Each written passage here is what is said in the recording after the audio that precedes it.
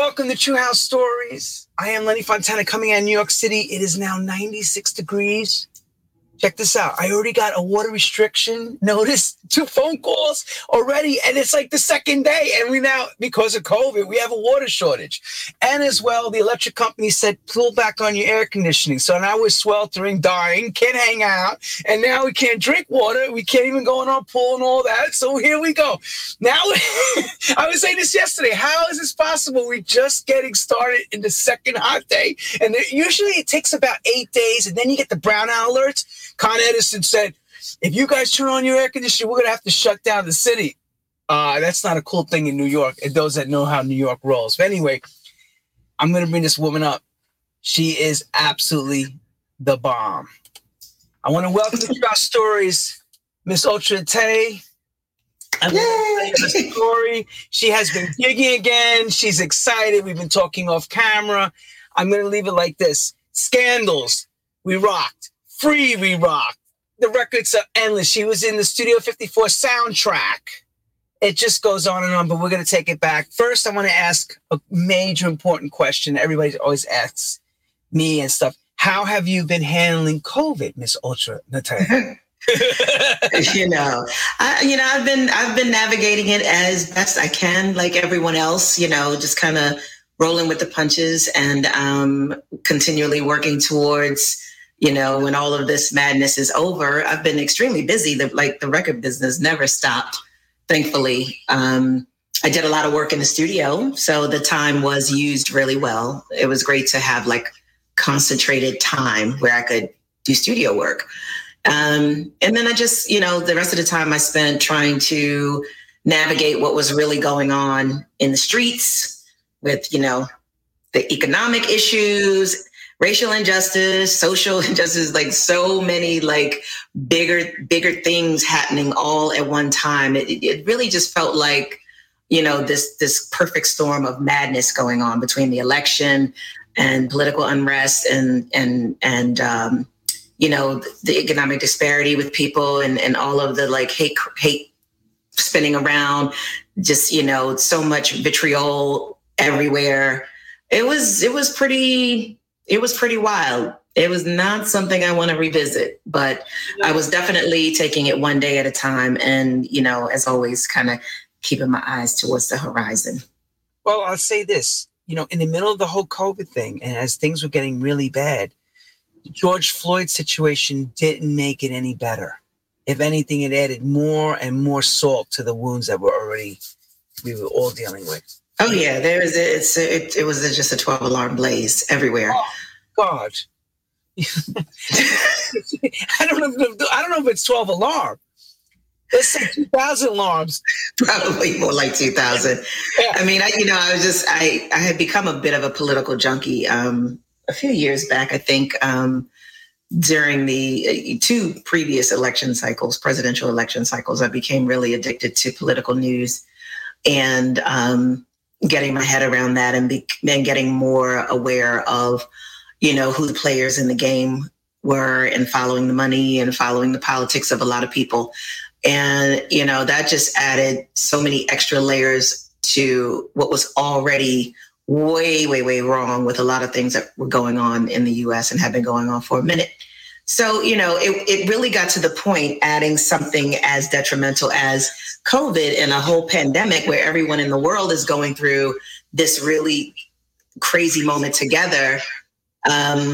It just added a layer, you just felt really out of body all the time, that you were always struggling to just process this and process that. And as soon as you adjust to this, you get another curveball thrown at you. And it's just a constant barrage of stress and anxiety. And, as humans, we're not built really to sustain that constantly. We have the fight or flight response to things, when there's trouble and stress in the air. We're not meant to constantly be on 10 with nervousness and agita all the time. So after a year and a half like that, got really strained. And I think there's a lot of recovery that needs to happen. I always feel like I'm still dealing with PTSD from the whole thing. And, it's not just simply the virus is being addressed head on, and that's a big relief.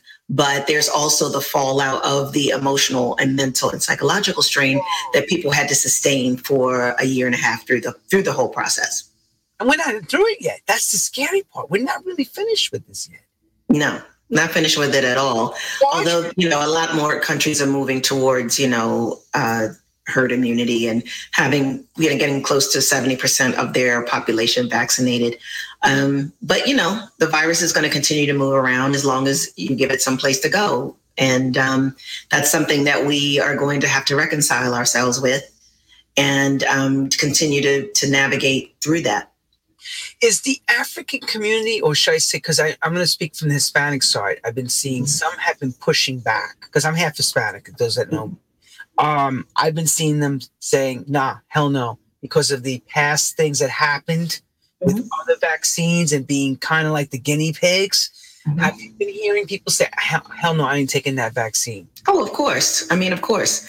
There's many different sides to that story. And, people, it's a personal choice, especially at this point. The vaccines are readily available. So if you're not going to get vaccinated, that is a personal choice. You also open yourself up to the risk of whatever COVID might do to you should you come across that. And that's also a roll of the dice. Absolutely. So you can say, I don't know what's in this vaccine, but you also don't know what's in the food that you eat most of the time, because everything is genetically modified and filled with all kinds of chemicals. And half the time it's mystery meat anyway. So, there's a lot of variables that we could go with. People also don't understand that this technology that they're using with mRNA or whatever it's called, the messenger technology, that's the delivery system for the Moderna vaccine. That technology is new technology, but we're working with an actual virus that has been being worked on for 15 years or more. Coronaviruses are not an unknown thing. They mapped the genome for the virus way back when. And so when this version of it came to light, it's not like they were starting at zero. And I think a lot of people kind of miss that information, in that they're thinking, well, viruses usually take, anywhere from 5 to 15 years to come to market. And this happened really super fast.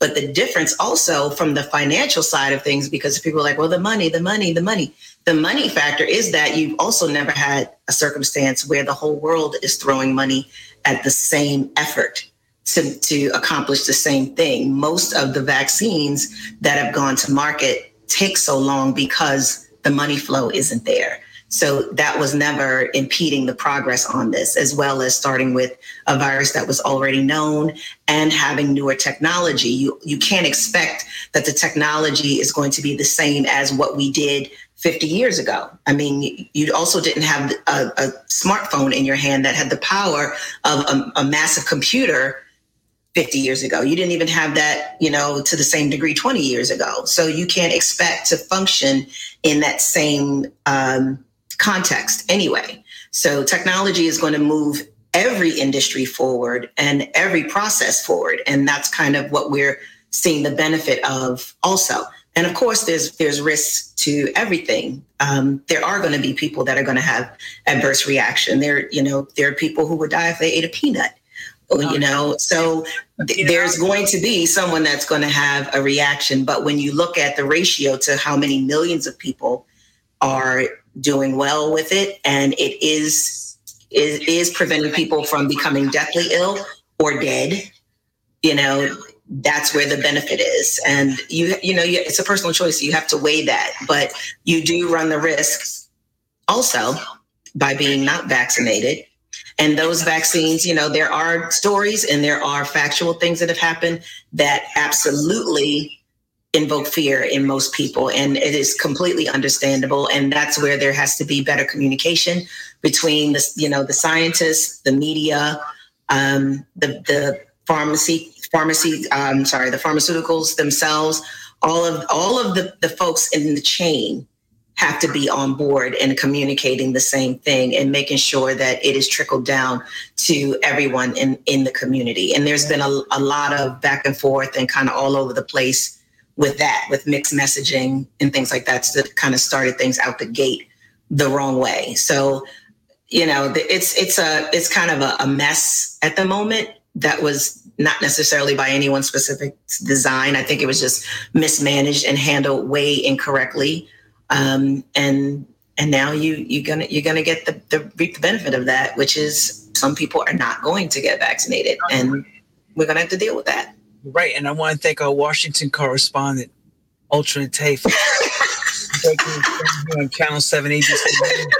Because I'll tell you something, you've actually, and people are writing this, you've actually explained it better than a lot of people that came on have over the last months. From doctors explaining it on television, you explained it. I mean, somebody's been watching a lot of news.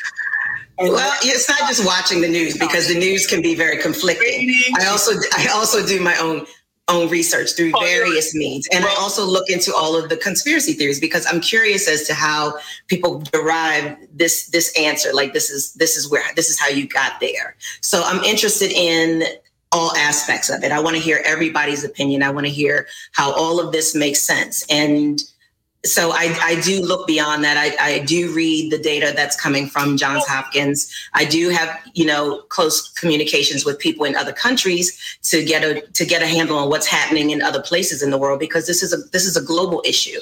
So you can't just rely on one source. We have to have media literacy, which means you have to be able to properly vet the information that's coming through from different places. And you also have to have a brain to also realize that some of this stuff is kooky and some is real. Like, you got to be able to say common sense. And some people have taken it either too far to the right or too far to the left. And absolutely. And a lot of those things, again, it comes down to communication and the fact that there have been really bad things that have been done to people, Black people in particular, and other, marginalized communities. That is a fact.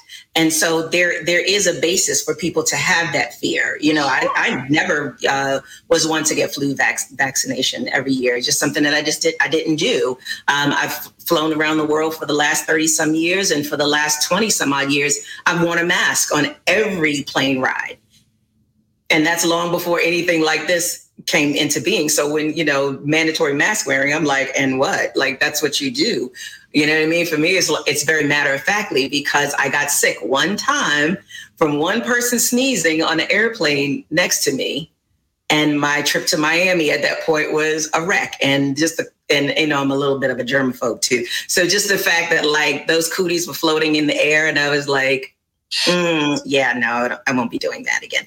And I've worn a mask ever since then, and I've never been sick since then from traveling. So, I get it. But on the other side of that coin is like, when you're looking at vaccines, the totality of it, I also know that I don't have to worry about rubella. I don't have to worry about diphtheria. I don't have to worry about smallpox or polio, because those diseases and conditions were eradicated through vaccination. And I happen to actually remember, because of all of this hullabaloo in politics, I actually remember people from my younger childhood days who had afflictions and issues that I didn't realize were caused by polio until I had a conversation with my mother recently.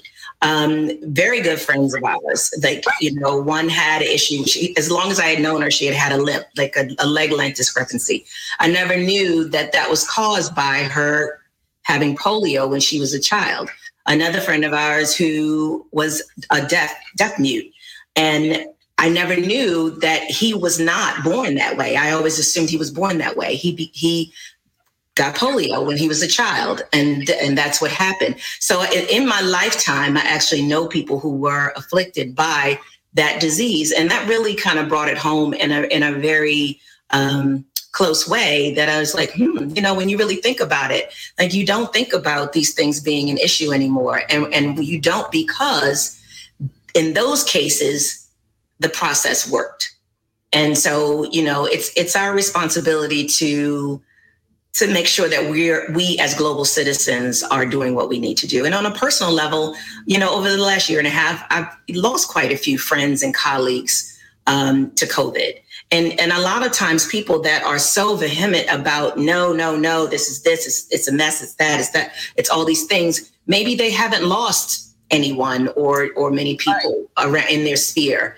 And that's a blessing, unfortunately, there are a lot of people out there that have lost numerous people in their family, in their friend groups, and people that they work with, people that they just generally know. And I know at one point for a long time, just going on my social networks like Facebook or wherever, it was like reading the obituaries after a while. Every time I would open up my app, someone was in the hospital, going on a ventilator, or had passed. And, it just became really, really frightening. And I felt like, like it was like the Hunger Games, and you're just waiting for, the next name to go up in the sky. That's a really scary process. Yeah. And I wasn't trying to live in that kind of world. And I wanted my life back also. So I'm like, as soon as this vaccination is right and ready. Wait, and you want us to be free? Because I heard your record played that last record in that whole experiment in, what was it? In England, is it? In England, yeah. And I think it was in Liverpool, actually. Liverpool, at that whole thing. And I said, she's coming on soon, so I'm going to ask her about that, of course.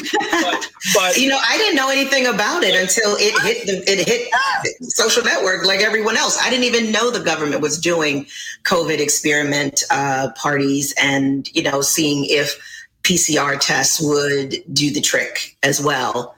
It was a circumstance of 3,000 kids for 2 nights, at a party in Liverpool where everyone was PCR tested the day before. And of course you had to have a negative return on that.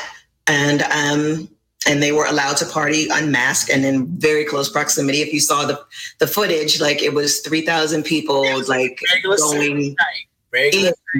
going in. Yeah. And so Yusef, the main DJ of the night, the brand is called Circus, and he runs, he's a DJ of Circus, or it's his brand. He started off his set with a song it's actually a song, some kind of play on the word free by him and Rowella.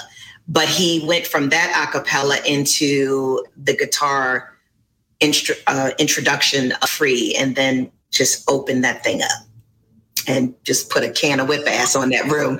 It was just his hands in the air and everyone singing. And, it was so, if you watch it, it was so powerful to see that's just that sea of hands and that many people together again, and just the unity and the energy. And it was just palpable through the computer screen of what was happening in that moment, and how impactful Free was as a message in that moment.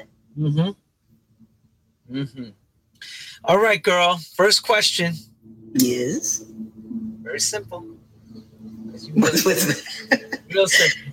What's that? The correspondence got to take it back to when she was a child. So how does music find you as a young girl? Where's it begin for you?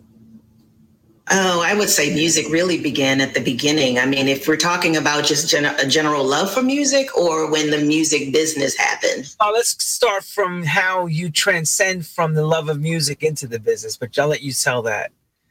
Okay, well, I think my love of music and what I was doing in that process was really pivotal in stumbling into the music business, because I used to, I grew up listening to my mother's vinyl records. And she had an amazing collection of soul and funk, Chaka Khan, Rufus Chaka Khan, Harold Melvin and the Blue Notes, Gene Carn, Regina Belle, Earth, Wind and Fire, Marvin Gaye, like the dudes, the people, the folks, the women that just like made you cry, Diana Ross, and like all of like the really good stuff. So I was immersed in her vinyl, and I loved the vinyl because, the artwork and the liner notes and the credits and the stories. And I was taking in a lot of information, even as a kid, and not realizing what I was taking in. But that really kind of shaped me in terms of listening deeper to music, because I listened to albums in their entirety and in the context that the artist meant for them to be heard in. So I got their stories of love, and not only just their emotional context, but also their structural and sonic values as well.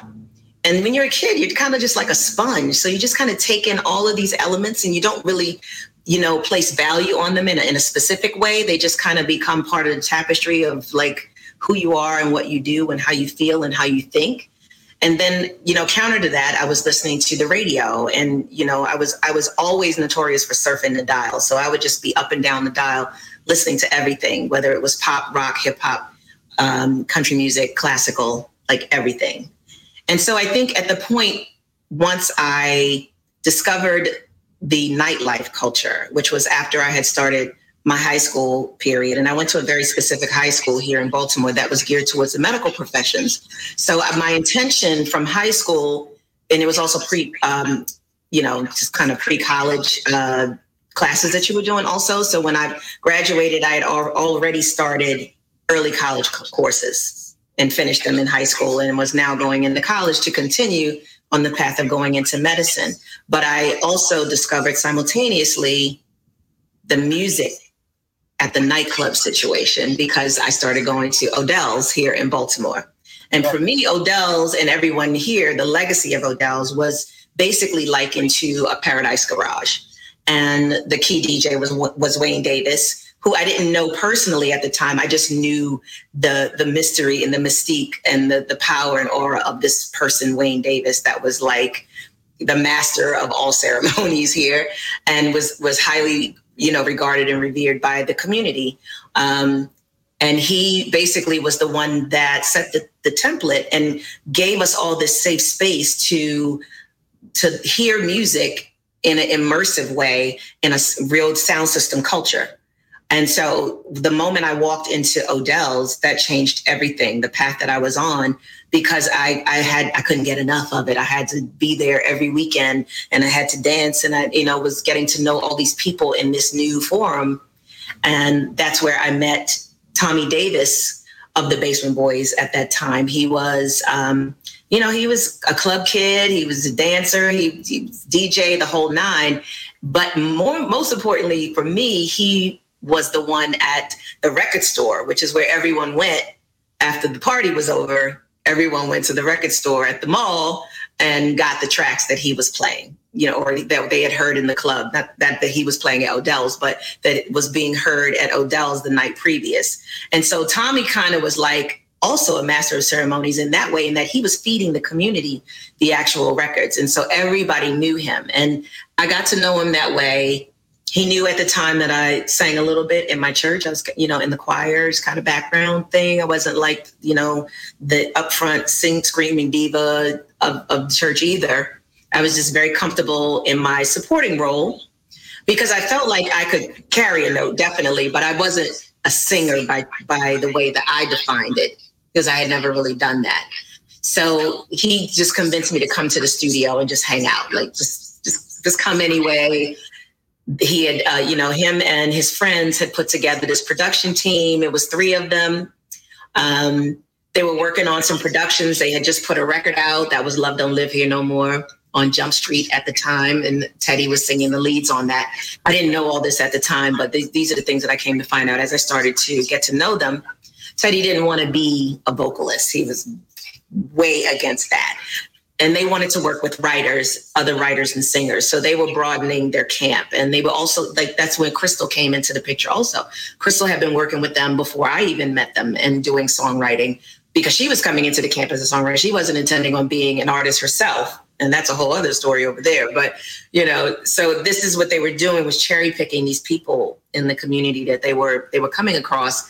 When I went to audition for them, and I had never auditioned to sing before, but I think at the time I just felt like I had nothing to lose because I was going in medicine anyway. I was starting college and I was going into medicine. And this was like the fun thing that I did on the weekend. And so, I just I had this creative spirit about it, but I had more so of a sense of adventure. And I wasn't really scared to fail at that time, which was either like, I was just like way whatever about it or way just like, let's just do it and see what happens. Or I didn't care about my feelings getting hurt or whatever. I think because I didn't have an aspiration to be or do anything as an artist, I didn't take it personal. But when I went to audition for them, there were other people there that were actual singers, self-proclaimed. And so I was like, ooh, now this is a little intimidating. I thought it was just going to be, you know, me by myself. It was like, this is a little weird because like these are like the screaming divas of the church. You know what I mean? So it was like, okay, that kind of ups the ante, but we'll see.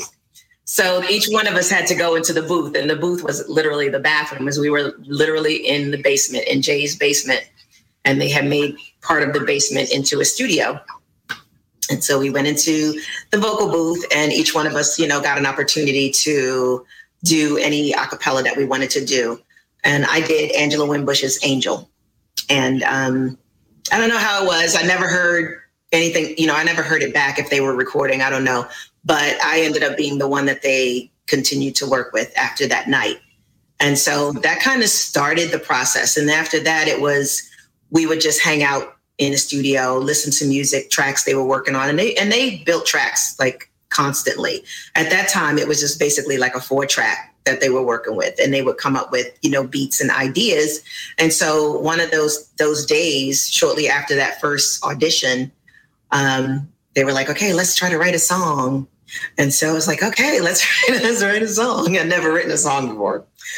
And, you know, I didn't have any particular training with that either. But as I said, I listened to this soul music growing up and these heavy players. And so I just drew on what they did and how they interpreted an idea, a melody, and an emotion. And I just tried to convey that when I wrote the lyrics. Along with Teddy and Tommy at the table, we were just kind of like, and let's write this part. And then I feel like this. And what about that? You know, and then we just kind of constructed what came to be It's Over Now. And it was just, you know, some scribble scrabble on a piece of paper, on a blank paper. But then they were like, well, we can't walk away from the studio tonight without something to show for it. So, you know, hang on a second. And they go in the closet and grab a DAT, a track I'd never heard before. And they're like, we just put this track together, you know, see if you can come up with something to this. And they put the track on, throw me in the booth. And I'm like, but wait, I never even heard the music before. Like, let me go home and play with it and like see what I can come up with or something and come back tomorrow. But they were like, no, it's not that much pressure. Like, it's not that serious. Just go in the booth and see if you come up with anything. And we had never done this before. So it was like the first time we had ever tried that. So I literally went in the booth. Did you ever get nervous before? Because I just want to ask you that. Were you ever nervous to this, or you were just like playing it off like, whatever? I think I was. I'm sure I was, because I'd never done any of this before. But I think I was just really kind of adventurous with it. And I felt like I had nothing to lose. Like, you know, when you're a kid, you haven't been smacked around too many times yet. So you're kind of adventurous and just kind of like free willy with it. You know what I'm saying? Like, that's just how I was. I hadn't been bumped or bruised by the business. So I didn't have to worry about, you know, somebody saying, well, I don't like your voice, or I don't like the way you write, or I don't dig this song. Like, I hadn't been through that kind of thing before. So I really felt like I had nothing to lose. And so even though I'd never heard the music before that moment that I actually heard the first beat and had to like sing something in that moment, it was very freestyle, like off the top of my head. You know, I didn't have anything to lose. Like, it could come out completely horrible. And, you know, I still kind of have that energy, really, when I write music now. I'm like, I don't give a, like, what the fuck? You know what I mean? Like, they're either going to love it or they're not. And if they don't, whatever, I'll write something else and keep it moving.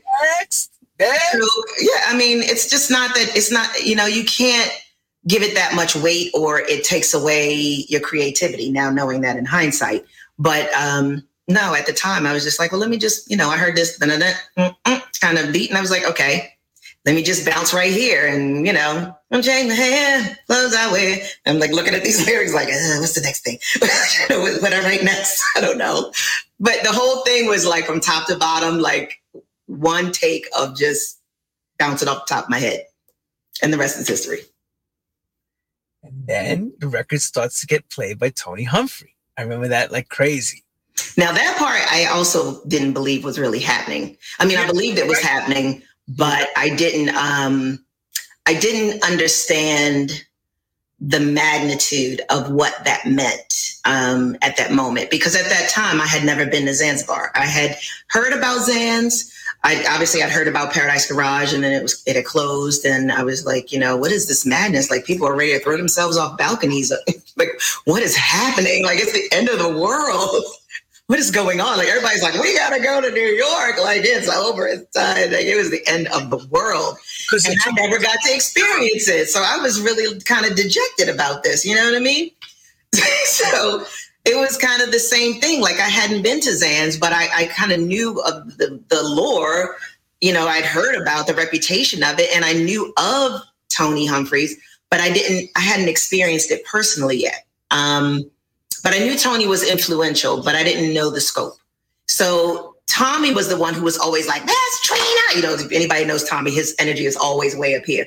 So when I would go to the record store, he would be jumping and bouncing. Miss Trina, they call me all Trina. It's a very inside nickname. Miss Trina, they're playing it so now, and they're playing it 2 or 3 times, and the kids are going up, and it's crazy, and it's crazy, it's crazy. And I'm just looking at Tommy like, what? Yeah. Okay. You don't have to do all that just to make me feel good. Like, it's cool. It's like a cool little ditty, like whatever. But it really was happening. And I didn't get it until we actually went to Zans for me to perform. And that was an experience I'll never forget, for sure. Tell us what happened there. Come on now. Well, it's just, in context of that moment as like a 19-year-old, 20-year-old kid who had never made a record before, never considered themselves a singer, never written a song before, and had never even been in the booth before. So all of these first moments produced this thing that now everyone in this club is singing from start to finish on 10, 3 times straight. And I'm in the corner listening like, what are they hearing? This is crazy. Because I had never even heard my own voice. I had never heard my voice back to me, in a recorded record. So I'm like listening to myself like, who is this? This is pretty wild. Like, what are they hearing that's like really connecting with them in this way? And, throughout the night, like Tony would come back a couple hours later and he would bring that record back on, and that room would left, right? Explain that feeling. And nobody understands that. When a room to be, oh my God. It's like an atomic bomb. I mean, when everybody, the synergy, when everyone is in the same moment and feeling the same thing, it's magic. It's magical. And so obviously, when I performed, it was pretty wild. Now, unfortunately, on the performance side, I had cut my teeth once before that moment, and it was here in Baltimore. The very, very first time I ever performed It's Over Now was at Basement Boys Night here in Baltimore at what became Club Fantasy, which was Wayne Davis's first club that he owned himself after Odell's closed. He opened a smaller club called Fantasy, and Fantasy was really like our playground for experimentation and playing our tracks and hearing stuff. And everyone in this community, they knew me because I was a club kid.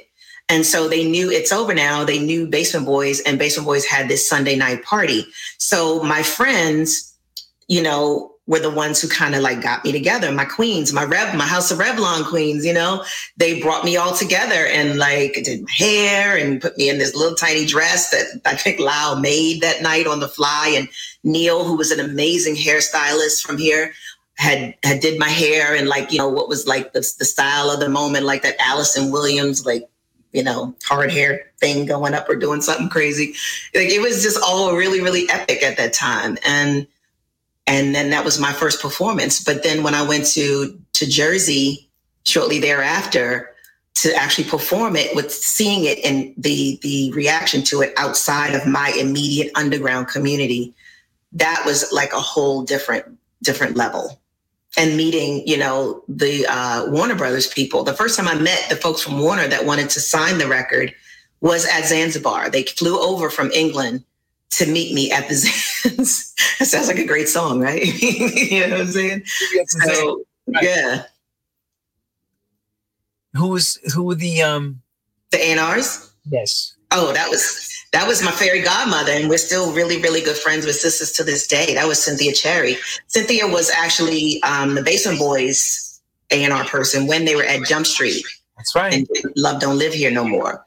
When Cynthia left Jump Street, because I think Jump Street folded, she took my demo of It's Over Now as something she wanted to sign should she get hired as A&R director with Warner UK.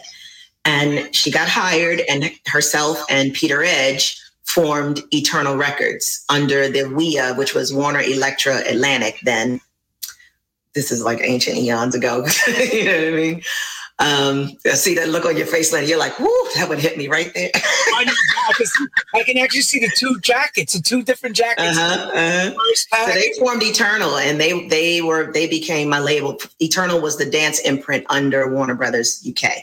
And so they flew over from the UK, and I'd only had a conversation with them on the phone to talk about them signing me to this major label deal, which again, I was like, what is happening? I don't understand. It went from like, okay, there's a deal with Sleeping Bag on the table, which was a very small underground imprint out of New York.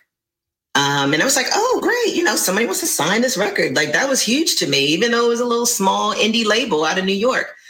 And then Sleeping Bag folded and the deal was gone. And then suddenly the situations moved in the universe, and Cherry, we call her Cherry, Cynthia, ended up at Warner UK and wanted to sign this record and, sign me to a deal through Basement Boys for production as my production company. And it was pretty surreal. So the first time actually physically meeting her in person, her and Peter, was at the Zanzibar when they flew over. It was the same week, and we coordinated for us to be at the Zanz. See that? She writes a record, It's Over Now, No More Me and You. One label closes, another label goes on. And that is a metaphor for life. It's over now, no more me and you. And everybody would go to the record shop going, you have this record? Goes, it's over now, no more me. Tony was killing it. Listen, Tony built that record so amazing. All props to Tony Humphries for that, because he built it at Zanzibar and made it an amazing anthem for Zanz. And he was also playing it on Kiss FM because he was a Kiss FM DJ. So, the masses were hearing it. And his show was also airing on Kiss FM in London. So the British kids were hearing it as well. So it was getting traction on both sides of the Atlantic before it even came out. In fact, it actually was just on a reel that only he had, or a test press or something, for like a year before it came out commercially. And it was still like ready to go the moment it came out. Like, that would never happen in today's world, because it would be ruined. It would be stolen, it'd be on the internet and all over the place long before you could even like build that kind of, energy around it. But yeah, Tony was very, very pivotal to building a profile on It's Over Now and all of those things coming together. That's why I said it was like a perfect storm.